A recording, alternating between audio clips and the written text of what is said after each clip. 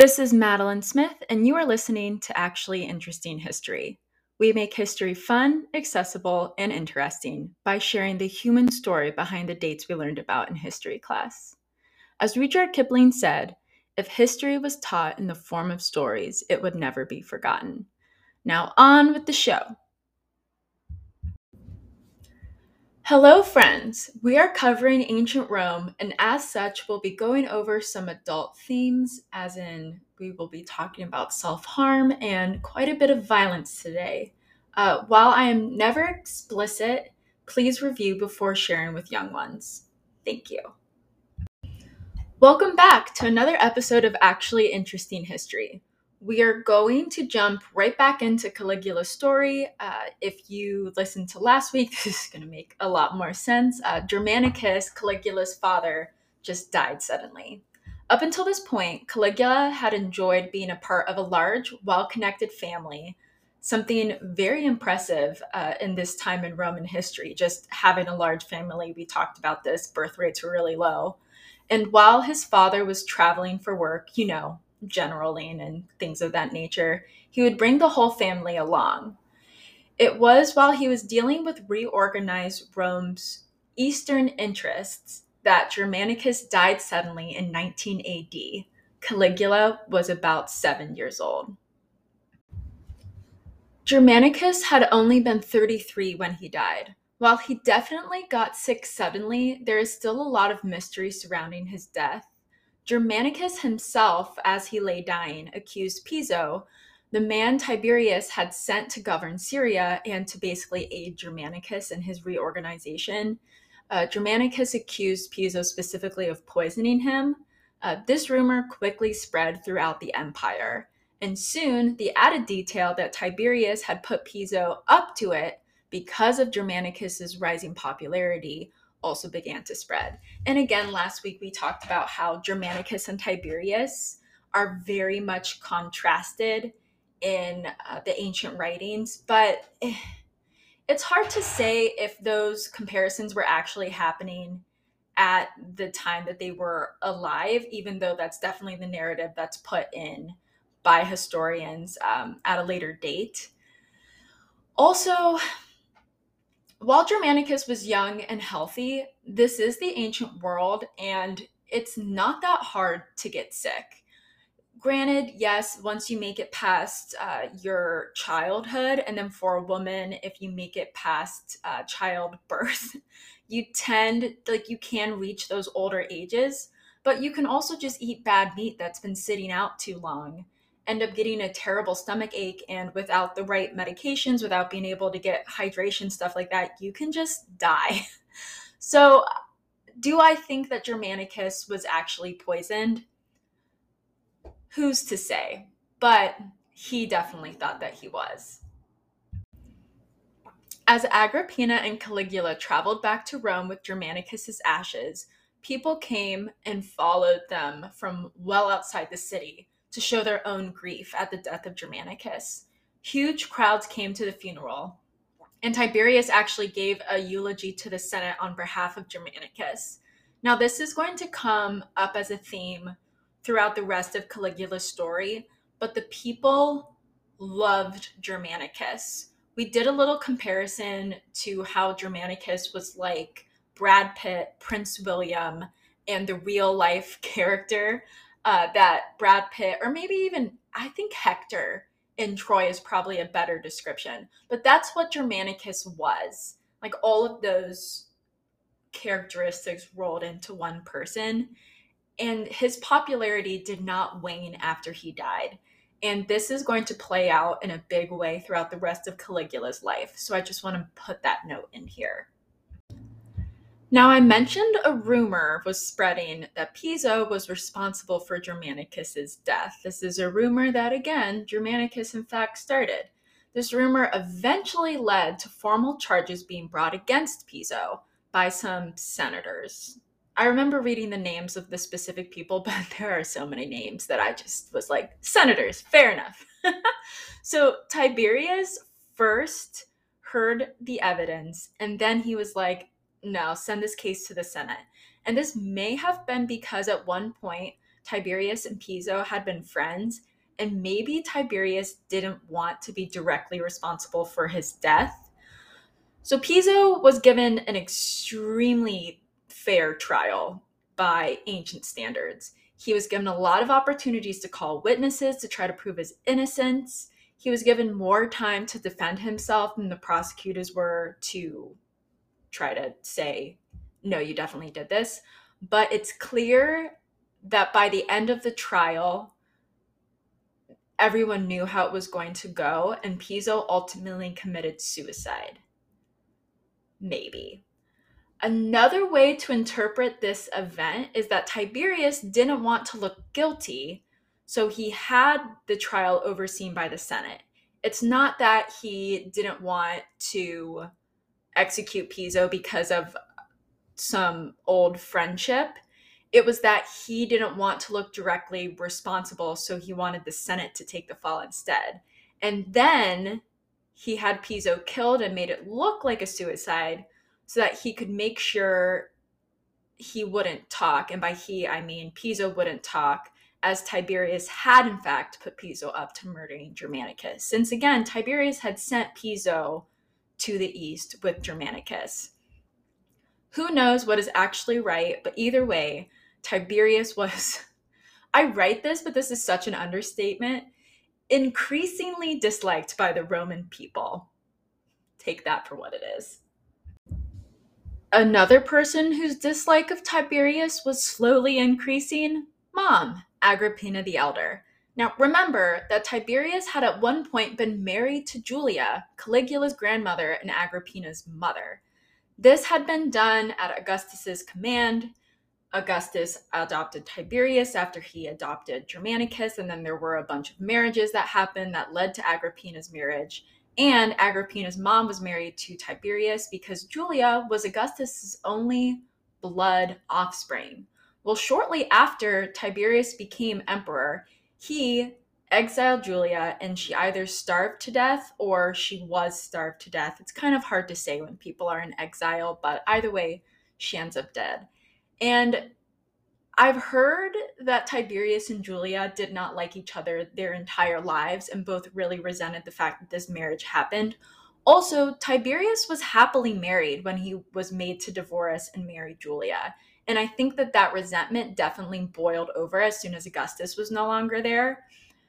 So Tiberius now had grandchildren. These children were the offspring of his first marriage. So he had had a son. That son had now had children.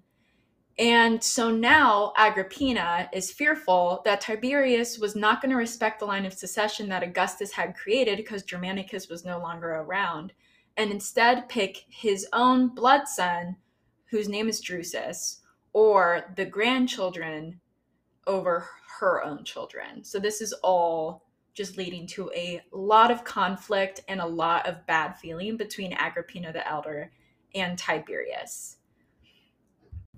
I think that it's time, now that Tiberius is going to be very much at the center of all the action for the foreseeable future of Caligula's story, that we revisit his character.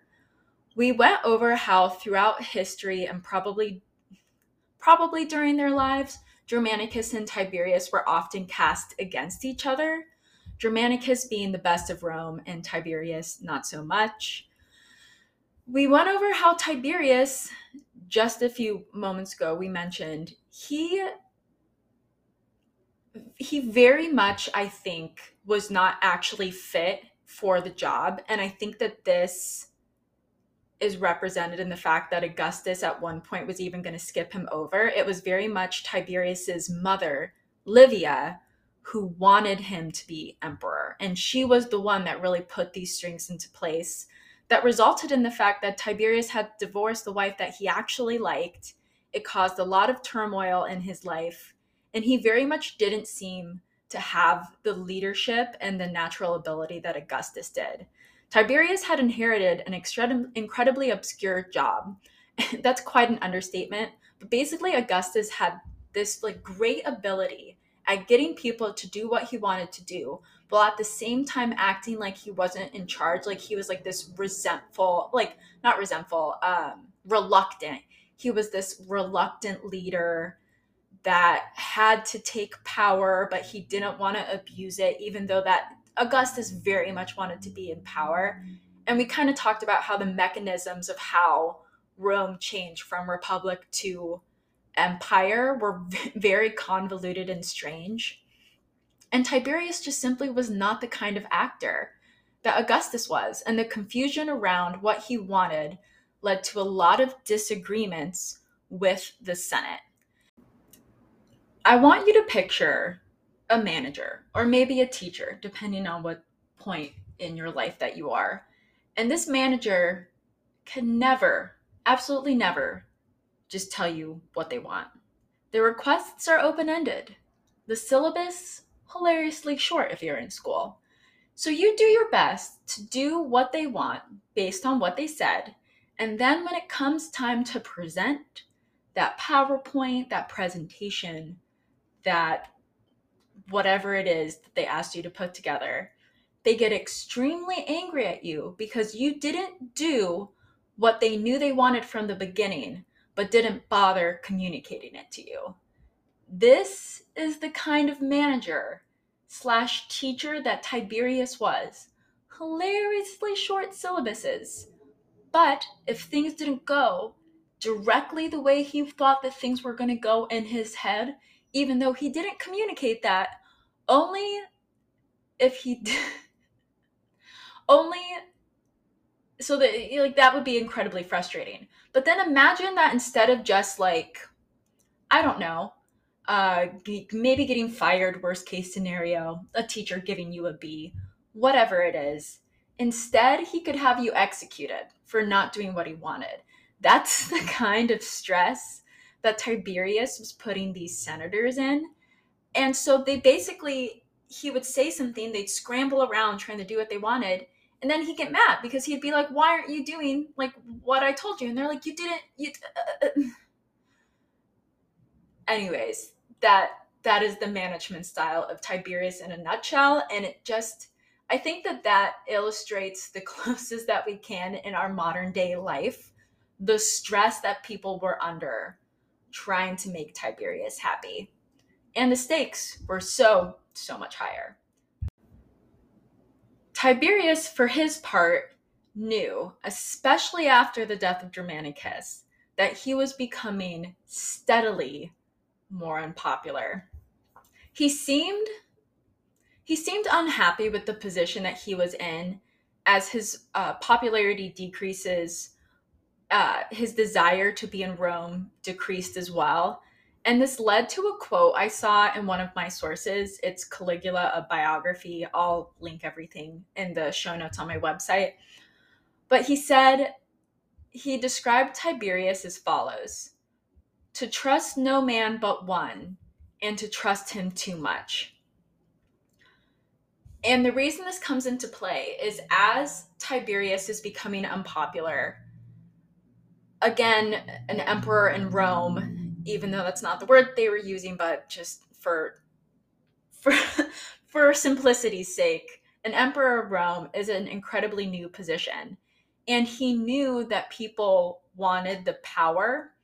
And I think that as he especially became less popular, he becomes more isolated. He's not trusting people at all. And he ends up putting all of his faith into one person and trusting that person too much. At first, Tiberius shared responsibility with his son Drusus in 22 AD, and this was much to the dismay of Agrippina the Elder, by the way. Meanwhile, Tiberius is taking longer and longer vacations every year to get away from the senators. Tiberius described the senators as men fit to be slaves. These are his words, not mine. I'm sure that made him incredibly popular. Unfortunately, Drusus died mysteriously in AD 23. Coincidentally, right around this time, there was a new guy, Sejanus, who had become the Praetorian Prefect in AD 15. The Prefect was basically the head of the emperor's like bodyguards, kind of think Secret Service, but ancient Rome, and gained a lot of power. Sejanus and Drusus actually had not gotten along. And I'm not saying that Sejanus did something, but the timing did work out very well for him. Sejanus is actually rumored to have been having an affair with Drusus's wife at this point, who also happened to be the sister of Germanicus. This family tree is nuts. And trust me, I'm leaving a lot of things out just because I think it would confuse you and not really add to the story. So, family tree is crazy. It's also rumored that Sejanus may have gotten Drusus's wife to poison her husband. Again, I'm not saying that this happened, but it did work out well for him. Also, there's back and forth on whether Sejanus actually was having an affair. At one point, those two definitely end up together, but it's not clear when it started. But moving forward, Tiberius called Sejanus in a Latin title that basically meant partner of my labors. I'm not going to bother trying to say the Latin. And Tiberius also became less visible to the Roman people. He already was taking increasingly long vacations. And as he gradually withdrew, Sejanus took his place. With the death of Drusus in 23 AD, about 4 years after Germanicus's death, the family Germanicus left behind started being mentioned in conversations surrounding who should inherit the throne. At this point, Caligula's two older brothers are 17 and 16, and Tiberius actually recommended them to the senators. Caligula was only about 10 at this time, so he was pretty much left out of the conversation. And when I say recommended, basically Tiberius was like, I want to say like sponsoring, maybe. Like he was saying these are important people. So the senators started giving a bunch of honors to the elder son of Germanicus, the elder sons of Germanicus, because they thought that that was what they were supposed to do. We explained very obscure directions. And then Tiberius complained because he honestly probably felt jealous. Remember, not good at communicating what he actually wants, and he also just seems, I don't know if this is clear yet, but Tiberius is not one of my favorite historical figures. He's probably just petty and jealous. And normally I like petty energy, but I'm just not feeling it with him. So at the same time, Sejanus begins making moves against Agrippina, and by extension, her children. Now, why did he start doing this? Is it possible that he really did just see Agrippina as a threat to his own power? And so having her sons inherit would risk him losing power, as there's already some animosity between the family of Germanicus and Serjanus. So maybe it really is as simple as he just wants to keep power. It's it's also possible, though, and I feel like I need to share the other side of this, that Sejanus was really just doing his job, which was protecting Tiberius. And Agrippina may have seemed like a threat to Tiberius, because she probably did think that Tiberius had been the person ultimately behind Germanicus's death. Either way, Agrippina now found herself in trouble. And the sources go back and forth about how actively Agrippina was working at this time. Some say she was speaking poorly about Tiberius. She really was like blaming him for her husband's death, maybe even plotting against Tiberius. There are some historians, namely Tacitus, who does say that this was in fact happening. Agrippina was actively plotting against Tiberius, in which case Sejanus working against her was pretty much part of his job. So I feel like I have to be fair here. Either way, this ends up happening. And I also want to throw in the quick caveat that Agrippina is a woman in the ancient world. And so her doing anything that gets her name mentioned is basically a negative for the historians that are writing about her. That's very much outside of what a Roman woman was supposed to do. We even said, Tacitus himself said in the first episode, I quoted him when he said that basically Agrippina had way too much spunk for a woman, but Germanicus being around helped her be a model woman. And the implication of that is now that Germanicus isn't there, there's nobody checking her personality. Again, not my feelings. This is the feelings of ancient men. Please remember that. So, it's very hard to say. Who knows?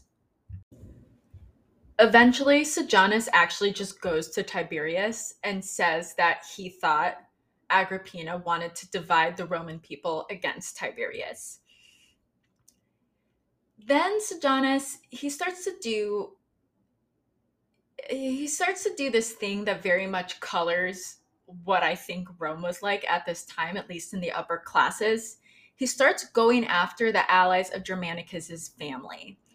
During the reign of Tiberius, there's this practice. It's Lexmaiestatis, which basically means crimes against the emperor. And this practice of blaming people for this becomes increasingly common. And this meant that anyone could run to Tiberius and claim that someone else was plotting against the emperor, or even just speaking negatively against the emperor.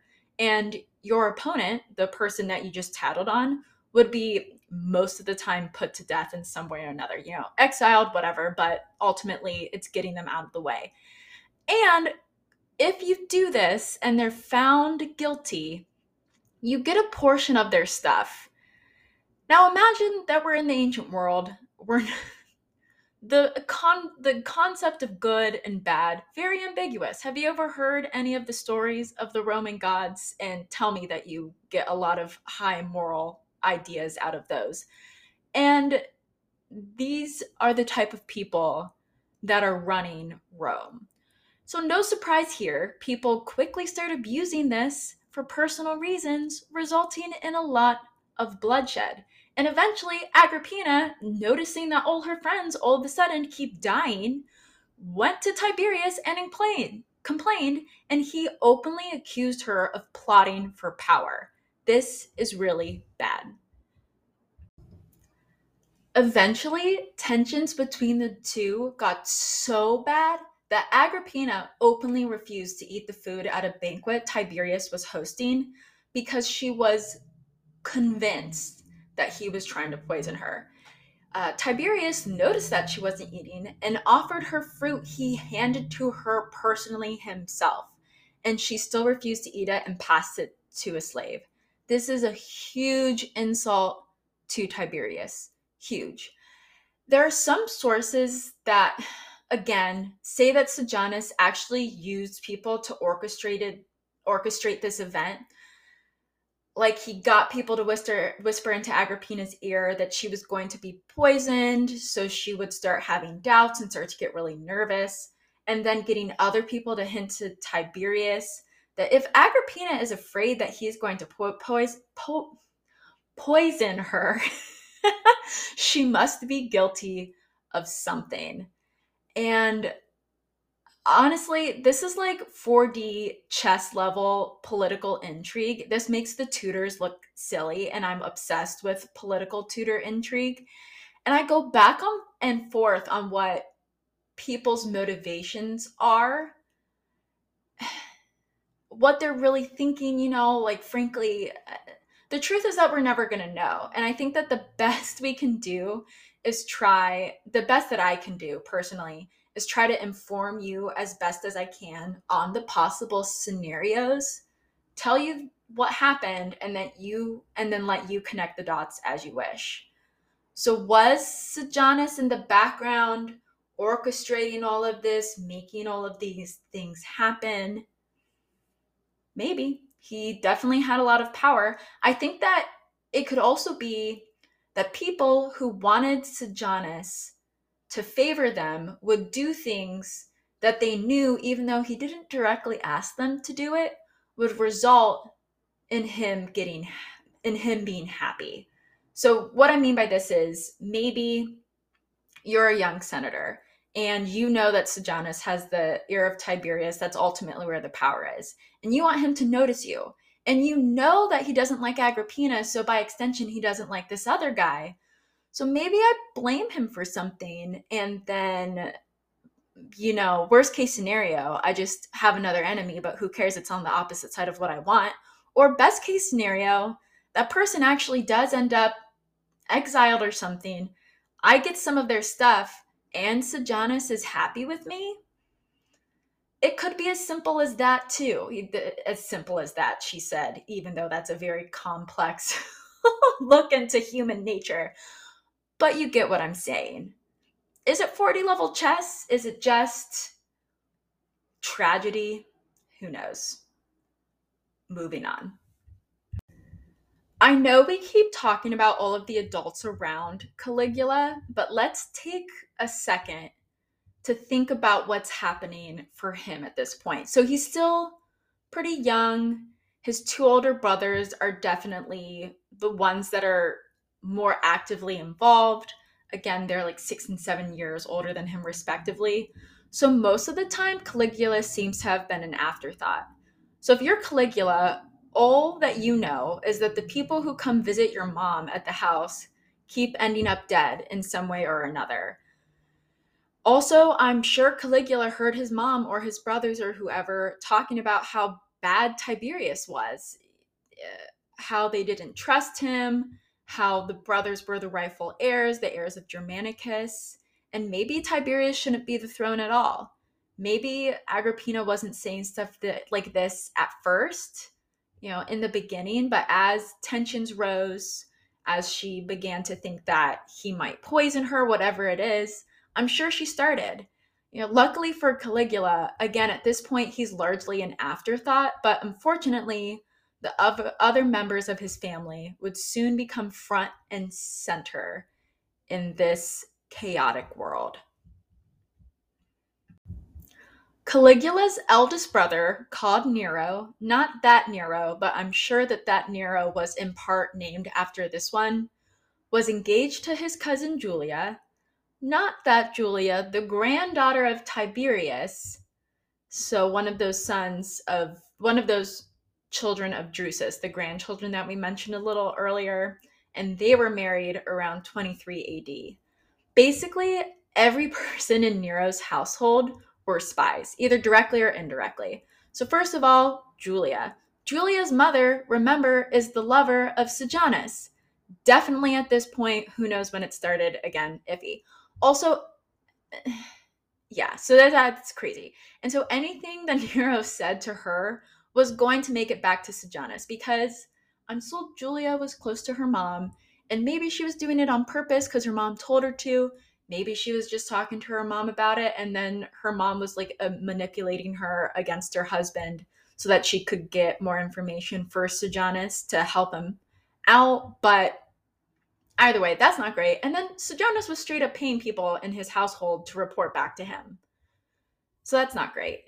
And then on New Year's Day in AD 24, Sejanus has the priests add prayers for the health of Nero and the second brother of Caligula, whose name is also Drusus, so I'm just going to call him Caligula's other brother to keep the confusion as low as possible, because I think this is like the third Drusus we've talked about.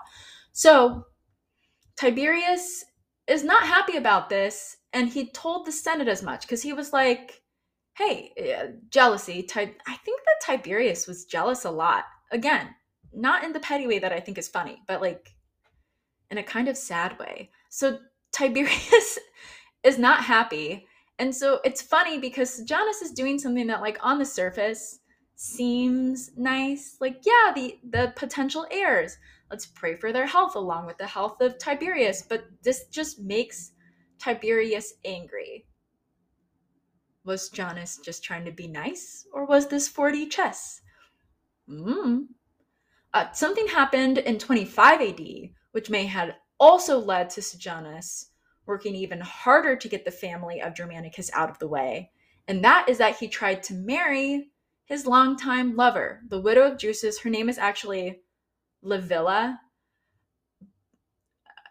Yeah, her name is Livilla. But she was also the niece of Tiberius in her own right. So even though she had married Tiberius's son, so she was his ex daughter-in-law, former daughter-in-law, she's also his niece. So she's a member of the imperial family in her own right. So if Sejanus was able to marry her, he would be marrying into the imperial family. We haven't talked about this, I think, but in ancient Rome, you had to get permission from the head of your household. I think it's the praetor familias. I don't know if that's the Greek or the Roman. It's similar purpose. But basically, the head of the household gets to decide who is allowed to marry whom. And Tiberius is like, no, you may not. Tiberius also at the same time denied Agrippina's request to marry again. Both of these refusals were basically Tiberius saying, look, I like what I have going on in the heir department, and I don't want any other possible heirs being born. And also, Agrippina, I don't really want to have a possible outside man having influence on the potential heirs in your family. So I'm still in charge of you. You're not going to have someone else that you can answer to or go to for help. You're dependent on me. Also, Sejanus, I don't want Livilla to have more children. So then in AD 26, after years of spending less and less time in Rome, Tiberius finally is just like, I'm done. He leaves Rome altogether to go live in his villa on the island of Capri. He would never again step foot in Rome for the remainder of his life. So this meant that Tiberius's power in Rome was left basically solely to Sejanus. So the next year, Sejanus had Nero, now 21, and Agrippina, both placed under house arrest. There were guards placed outside, and everything they did, said, and wrote was reported to Sejanus at this time. For Caligula, who was 14 at the time, and two of his sisters, one of his sisters I actually think is married at this point, so she's living in the household of her husband. This meant that they were sent to live with their great-grandmother Livia, the widow of Augustus and the mother of Tiberius. We brought her up a little later. She was the one that had schemed to put Tiberius on the throne in the first place. 2 years later, Livia died. She was 86, in case you were wondering, like, wow, she's a great-grandmother. How is she still around? By the way, it's easier to fit in several generations when you're getting married at like 14, 16, who knows? So Caligula, now 16, gave the funeral oration. Effectively, this is his first introduction to the Roman people as a young man. Remember, they look at him, they're like, ooh, Germanicus, we love Germanicus, yay! And at this point, the Caligula and his two sisters move in with their grandmother, Antonia Minor. She was the daughter of Mark Antony and Octavia, Octavian's sister. So this was on Germanicus's side. During these years, Sejanus's power was immense. Basically, all communication between Tiberius and the Senate was filtered through Sejanus. Especially after Livia died, he basically started doing whatever he wanted. Because I think that he knew that ultimately Tiberius would listen to Livia.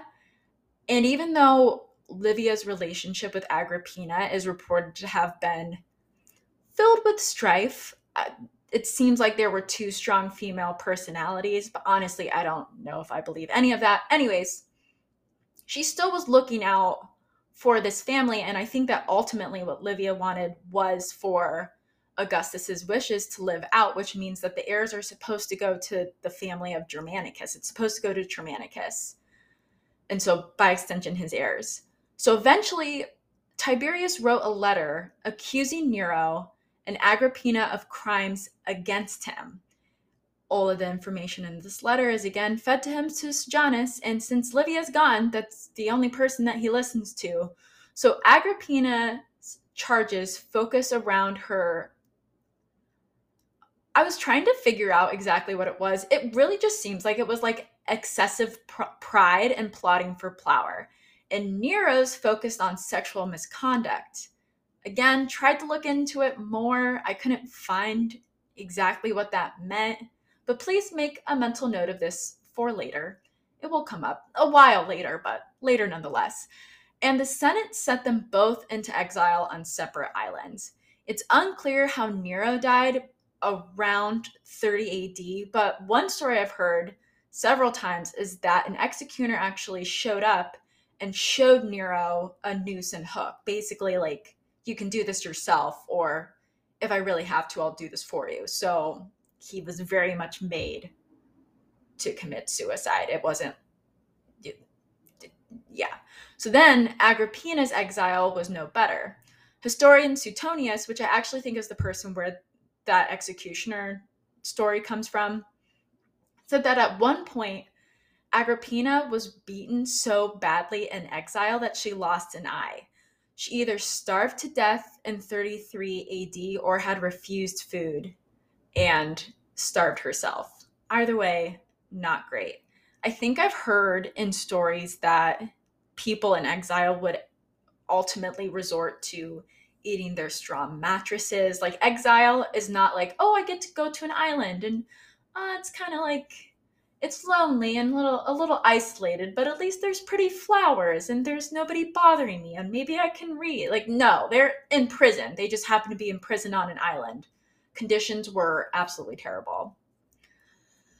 Almost immediately, Sejanus's attention went to Caligula's other brother, the next in line, who was only a year younger than Nero. His charges, they were brought quickly and they were very similar to his brother. Vague charges of sexual misconduct. He was arrested and put in a dungeon on the Palatine Hill. He ultimately would never leave prison, but we'll get into some of the details of this in a moment. The death of Germanicus's family, the deaths in Germanicus's family was extremely unpopular with the Roman people. Since Tiberius was not there, he definitely was blamed. Like, don't get it twisted. Like, they still did not like him, but their wrath definitely fell more so on Sejanus, who became, if he wasn't already, extremely unpopular. Like, people could not believe that this was happening. Like, what is going on with the imperial family? How is, like, it's chaos. So Sejanus, acting purely out of desire to clear his own path to power, maybe, or is he just trying to get anyone who might threaten him out of the way? Suetonius says that Tiberius always intended for these deaths, understood that Sejanus wanted power, and so he knew that if he left him to his own devices, Sejanus would carry these out so that Tiberius wouldn't have to do them directly. Other historians seem to paint Tiberius's actions as a slow decline into, in parentheses, madness, as the pressure, fear, and isolation, even though he chose it, slowly wore on him. Either way, through Sejanus's, though Sejanus's attention seemed to shift at Caligula at this time, as now he's the eldest and only surviving male of Germanicus's line, several plots seem to have been put in motion to start to undermine Caligula the way that it had happened to his brothers. But in AD 31, Sejanus shared consulship with the emperor. This is something left over from the Republic, and it doesn't mean as much now, but it was almost like co-presidents that they elected every year, I think is like the best way to think of it. Now that the emperor is one of them, I mean, come on. And again, they're not using the word emperor, but like I said, way too complicated to spend time. So now Antonia Minor, remember, Caligula and his two sisters are living with her at this time. This is grandma. she sent a message to Tiberius saying that Sejanus was moving to take the throne for himself and possibly for Livilla's young son, whom which he was still, because he was still having an affair with her. And so she's saying, look, this is what I think is going to happen. Either she knows of a plot, Sejanus started to get sloppy, he's making a mistake, maybe she's just connecting the dots. Again, very unclear. But she's saying, I think he's either going to openly try to get rid of you, marry Livilla, even though it's against your wishes, and then have her son go to power, which is why she's playing along with this. This would have been Tiberius's blood grandchild. Or maybe he's not trying to get rid of you right now, but he's definitely trying to get rid of Caligula so that this ultimately ends up being what happens after you die. Now, for some reason, maybe it's out of respect for Antonia Minor, maybe we talked about this, maybe Tiberius was planning on doing this all along, but he appoints a new Praetorian Prefect in secret and then has the Senate gather, has Sejanus go to the Senate, and he sends this letter. And during the session, the letter, at first,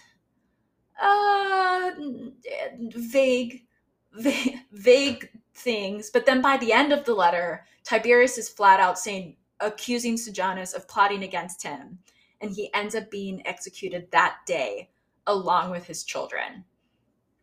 At this point, Drusus, remember that's Caligula's other brother, there's too many Drususes, is still alive in prison.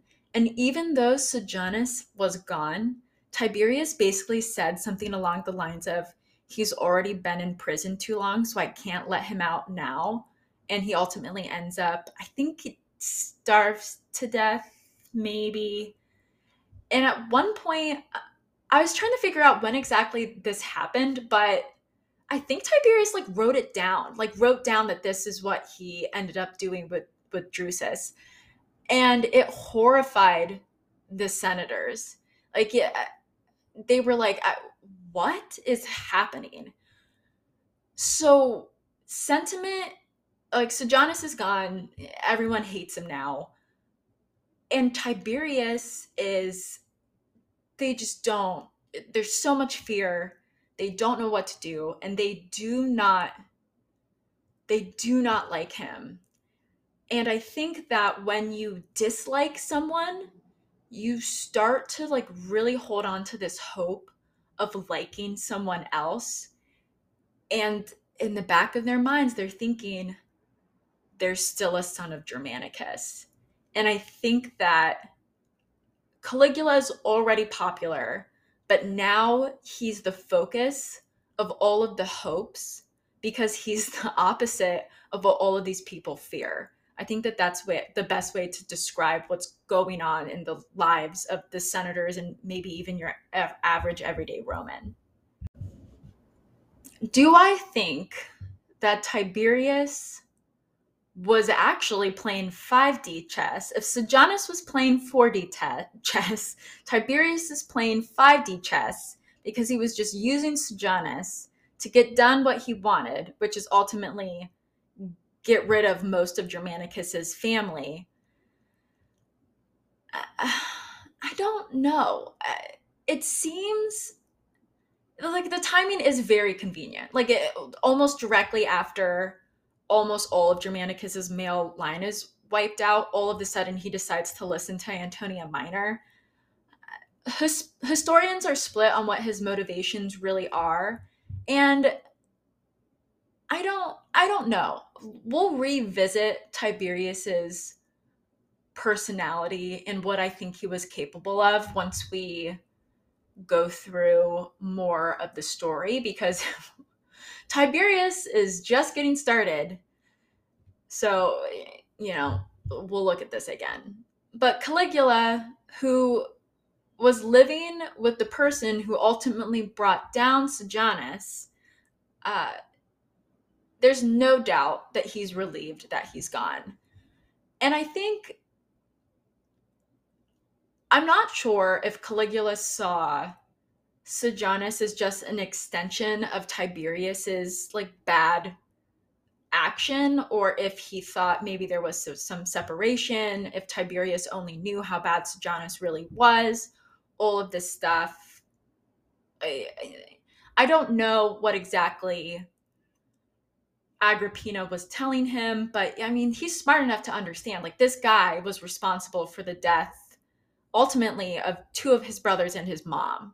So I'm and maybe it's even just the resentfulness of, best case scenario, Tiberius, by trusting this guy, allowed all of these bad things to happen.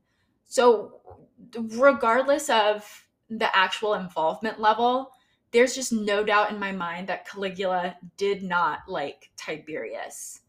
However, Tiberius soon summoned the now 18-year-old Caligula to come live with him in Capri. And the danger was nowhere close to over. And on that delightful note, we are going to leave off on this episode. Thank you so much for listening. In the meantime, if you'd like to check me out on Facebook or on Instagram, both of the pages are at Actually Interesting History. I also have a website that I'm updating, and I've been creating more video content over on TikTok, and then also like sharing it on Instagram, Reels, all of the things, all of the platforms. So if you are missing your Actually Interesting History fix for the next episode on Caligula, it's going to be a doozy. Go ahead and check me out there. And if not, I will talk to you soon. Bye.